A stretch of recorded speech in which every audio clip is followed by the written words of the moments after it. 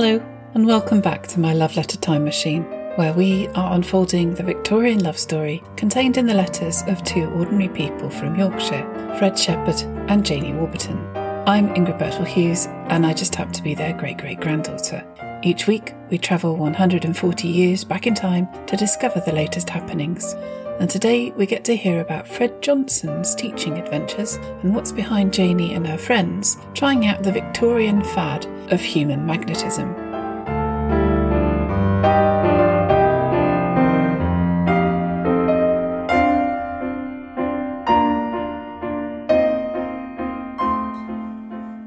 In the late January of 1882, during Fred and Janie's back and forth about their local news, our Fred receives a letter from Fred Johnson, who has recently taken up his new position as schoolmaster for St James's School in Pulborough, in the middle of the Sussex countryside, which was approximately 10 miles north of the popular seaside resort of Brighton. That's more than 200 miles away from Sheffield, and nearly 300 miles away from our Fred. Johnson's sentences seem to get ever more choppy and truncated. I wonder if he spoke in a similar fashion. I'm imagining him putting on a few airs and trying to smooth out his Sheffield accent with a bit of received pronunciation. The local vicar seems to have recruited Johnson as a lay reader, and it sounds like his love life might be picking up too.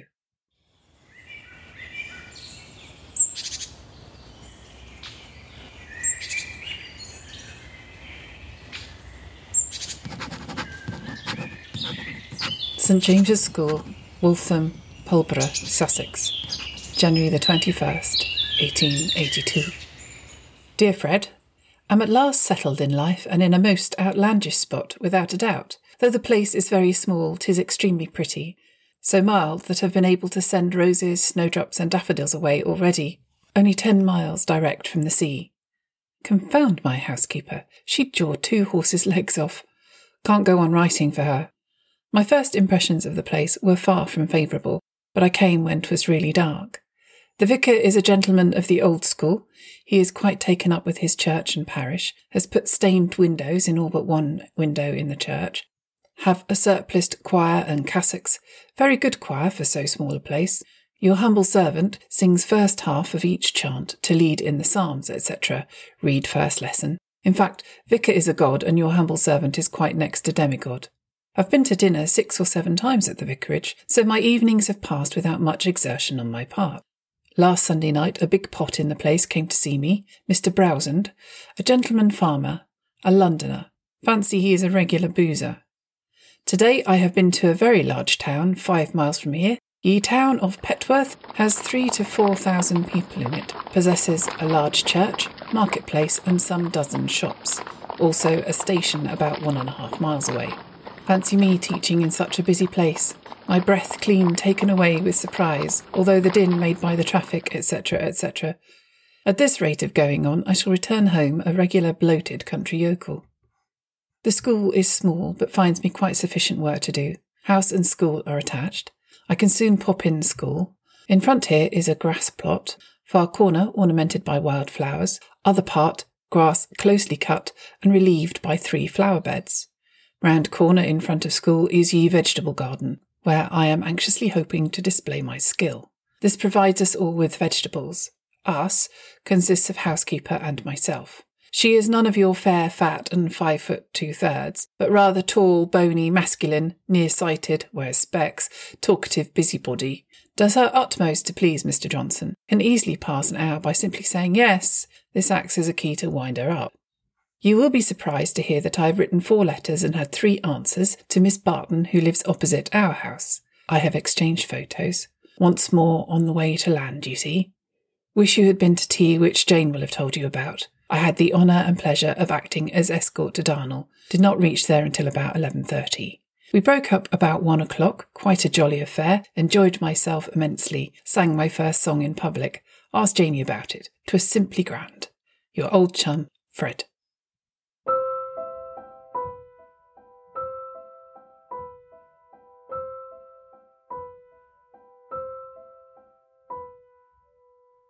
I wonder if Johnson's mention of that notorious tea dance set off any old annoyance from Fred about it, or perhaps hearing it put in such harmless terms offers reassurance. Our Fred seems fine about Janie socialising in his next letter. 21 Church Street, Middlesbrough, Sunday, January the 22nd, 1882.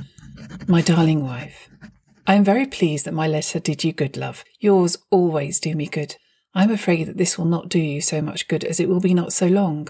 I expected yours would be rather longer this morning, and was rather disappointed accordingly, so you must give me a longer one next time. I am glad you remembered me to your William. I shall write to him when I have time.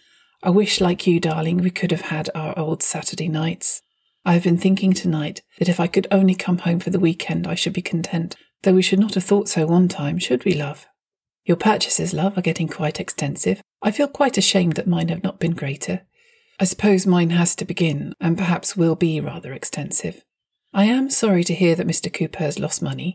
Perhaps Miss Cooper will not be quite so aristocratic in her stare as she was before. That reminded me, has she got married yet to Mr. Ball? Or, if not, when does the marriage come off? Is the house finished yet? If you go to the sale, or if your mother bids for you, I can send you £10, but not any more at present. So you can go to that amount. If you like us feel sure the money will be well laid out. Of course, you will remember that carriage will have to be paid on them to here, but I suppose that won't be much. I wish it was not so long to Easter, love. I feel as though I should like to come over before then, just to see you. I should like to have a kiss, my darling. I am yearning for one. I hope the German will not get smitten with you, or I shall have to come over and punch his head. Didn't you dance the other night? I feel very much better, love, now than I did, and my eyes are very much better. If they get bad again, I shall try your remedy. I hope your cold will soon be better. Have you tried anything for it, love? I do not want you to be seriously ill, my darling, or shall be under the painful necessity of coming over to see you and kissing you better, which is an unfailing remedy for that kind of thing. Monday, January the 23rd, 1882. I was so pleased to get your letter this morning, my darling. It was very thoughtful of you to let me have another so soon. I wish I could thank you in the way that is most pleasurable to both of us. Wait until I come over, and then won't I kiss you? Just a few, though. I was very sleepy last night, as you will have found out. We had a sacred concert at home last night, harmonium, cornet, and violin. It was great. I am pleased that you like to be at our house, love. How should you like to be at my house, my darling? Always? I am sorry to hear that Morris is not going back, as I think it would be better for him. How was the news received at your house? I am so sorry that you should have to endure the torture of the singing, but bear it a little while longer, my darling, and then no more torture. I think Emma is very foolish for getting drink when you are expecting visitors. She might think of you a little. Does Polly know of her proclivity that way? We should not feel lonely, love, if we were together, but it is being apart that is so hard. Whatever induced your Emma to ask Polly such a question? Does she look in the family way, or what? Do you mean that your Emma kept away from Rose, or that Polly kept away from your house? The weather here is splendid. I never remember anything like it in Sheffield. Overcoats are quite superfluous. I played at football yesterday with Redcar, second team, but we lost. I got the only goal, that was on our side. The first team played at Whitby, and I could not get off. Train went at 11, and we were awfully busy yesterday. I should have liked to have gone to Whitby, as I so want to see the place, but it must not be. The Salvation Army were here at St. Paul's this morning and behaved themselves very well. Of course, they did not play any of their musical instruments in the church. It has been quite hot today, and the park here looks splendid. There was just sufficient wind to ripple the lake. Trees here are very forward, coming into bud so early. I think I will leave the next page for tomorrow. If there is anything you cannot make out, you must let me know. Continued, January the 23rd, 1882. I should like to have been with you, love, at your Williams yesterday. You will miss little Willie very much, I suppose, notwithstanding his mischief. Of course, the baby will be a famous talker by this. He is just about the age when you like them best, isn't he? Were you able to call at our house, dear, last night? Tell me all about them. They say very little in their letters. I wish I could go to your church with you, my love. It would be splendid. With you, anywhere. With respect to my inquiry about the dancing in the other part of my letter, you didn't say whether you danced or not, that is all. I hope you will be enjoying yourself, love, at Mrs. Allen's. I wish I could be there to help you with the charades, don't you? I reckon you and I can play charades. We have received an application this morning from Kelsey, who wants to come here to work. It seems like a magnet, this place. We have said that our staff is sufficient for present requirements. It seems Mr. Riley, one of the directors, is interested in some young fellow at London. I expect we shall have to have him. That's the worst of directors, they're always wanting somebody in. Of course, I shall be boss. I intend giving you more today, but we are so confoundedly busy that I cannot get any in. I will write you longer in my next. Believe me, my darling love, to remain always your loving and faithful husband, Fred.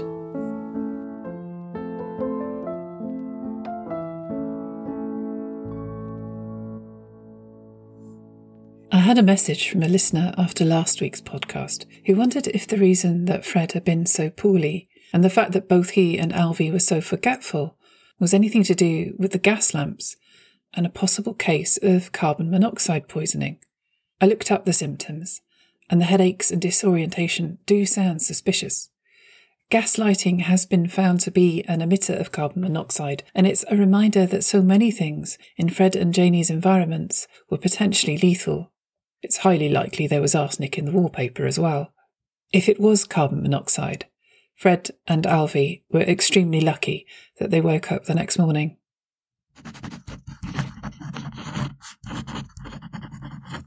Darnell, January the 24th, 1882. My darling husband, you will be rather disappointed in the length of this letter. I am at the Wellington in Darnell today, and they want me upstairs. Ginny, Polly Rowe, Mother, and I all went to the sale yesterday. They did not sell anything that was worth having, so of course I did not purchase. Ginny stopped all night, and our Emma and I promised to come here today. I have been busy ironing most of the day. Father, Mother, and our John have been at old Mrs. Laverack's sale all day. Ginny and I went down for a few minutes. We saw some very nice old china sold. I did not buy it, though. I only wanted some carpet, but they were so very dear. Don't you purchase many things, love, but save up your money, and then we shall see what we want at the last. Miss Cooper is not married yet, but she is going to be in February. The house is not quite finished. My darling, I do wish it was Easter. I do so long to see you. I should like to pull your nose, love, for hoping the German will not get smitten with me. I got up to dance the corkscrew with Maria and Ginny with the German, but our Emma could not play anything to suit, so we could not dance. I am so glad you feel a deal better, love, and that your eyes are better. My cold is about better now. I had some treacle and saltpetre. I should not like to give you the trouble of coming over to kiss me better, though it would be very nice. I wish Mr. Cooper had some business for you to come and do him in Sheffield. I am yearning for you, my darling. I don't know what induced our Emma to ask Polly Rowe that question. She does not look as if she is so. She would be half silly, I should think, our Emma, I mean. Polly kept away from our house on that account. I am sorry you lost the game of football, but glad you got the goal, as I like to hear you tell of winning. I am sorry you were disappointed in not going to Whitby. I should have liked to have heard your sacred concert, love. It would be great. I will write again tomorrow, so please forgive me for cutting this so short. I remain, my darling, your loving, faithful, true wife, Janie. And in the corner she's written, Janie's our love to you. In this next letter of Janie's, she mentions in her evening's activities trying out something called human magnetism with her friends. During that time, human and animal magnetism was often mentioned in the same breath as mesmerism and clairvoyance in some glorious mashup of a Victorian pseudoscience.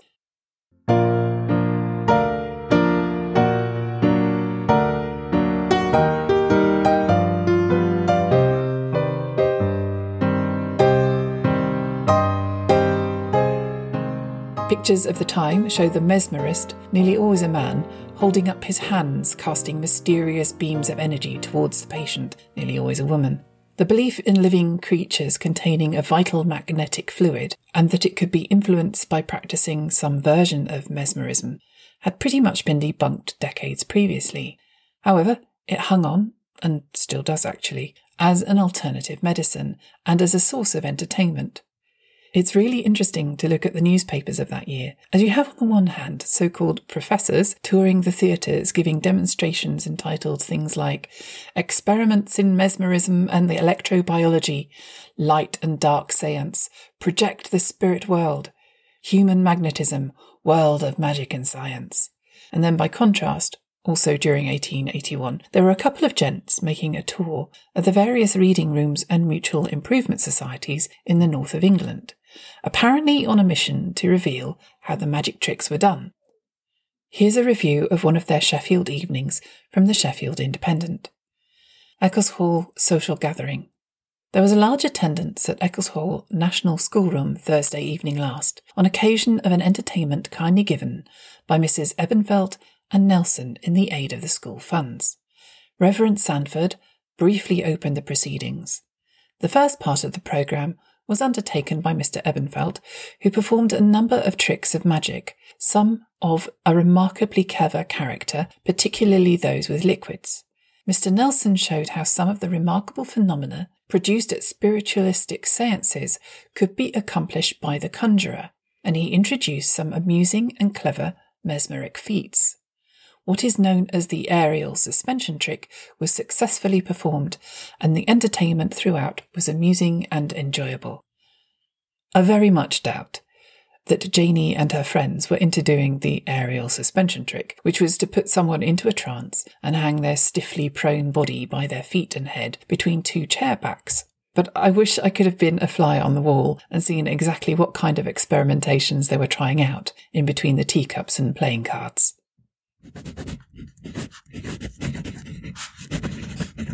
Handsworth, January the 25th, 1882. We went to your Walters last Monday. Your mother, Louisa, and I, they are all very well. Little Ginny is quite as lovely as ever. Mrs. Hawley was there. We had tea upstairs and filled the rest of the time with some small talk and crocheting. I got a nice piece done. They wanted to know if it was for babies' pinafores. I did not know that, so I did not tell them. Mrs. A. Thompson was there too. She is going to sail next month to America to her husband with 2 little children. She is a great friend of James. John and Louisa brought me up to our church. They would not go in. I got home about 10. We went down to Aunt Staniforth's to tea yesterday. Lizzie Hardcastle was there. She has come back from America. She does not like it at all.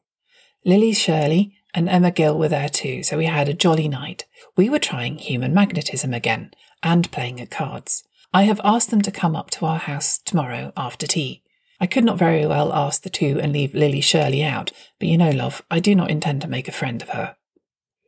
Our Emma got my keys whilst I was away on Monday and was looking in my drawers. Katie told me because she thought I might think it was her. I shall warn her some day. I don't know what she wants to find. Don't you think it was a nasty, mean trick? I hid my keys where I thought no one would find them, but it seems she could. She's capable of doing anything. I do wish she would go. It would be a blessing, but there is no signs of it yet. I do wish you would come to Sheffield for something. I do want to see you. I do long for you, my darling. It would be a treat to see you. 150 kisses would be nothing this time. Only 10 weeks. I don't know how I shall let you go again. I do love you more than ever. Mother and Father could not say anything to the news from the Herods. They keep thinking Mr. Walker will take our Emma. He promised to take Morris and to send him to school, so I don't know how they will go on. I am very sorry that Morris cannot go back again. He is getting spoiled already. We have not heard any more since that letter from the Herods. Our Emma had it about a week before she answered it. Polly Rowe does know about her proclivity to drink. She was talking about her at Rose, and it came out somehow that she did. Somebody told Polly in the village, so she asked our Fred if it was true. So of course he told her then it was. You may think it is rather humiliating for me, love, to hear about it. She got some yesterday before she went to Darnell, and it was as silly as ever she could be. The weather here is very nice.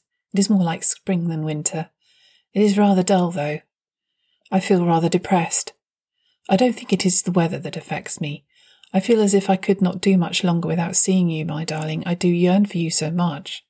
I shall have to give up writing soon, or I shall be late at Mrs. Allen's. I wish you could go with me, love. You and I could play charades. There is only going to be 6 of us, 1 gentleman, teacher, married, so I am afraid we shall not be very merry. Polly Rose stayed to tea last night after Mr. Cooper's sale, so we played at cards again, and our John brought John Wilson and the German in the room. I did not play or sing. Our Emma and I tried to play together, but did not succeed very well, so I gave it up and let her play.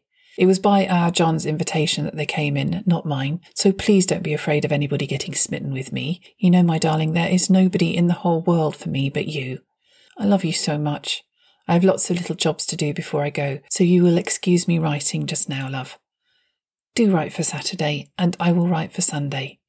I remain, as always, your loving, true and faithful wife, Janie.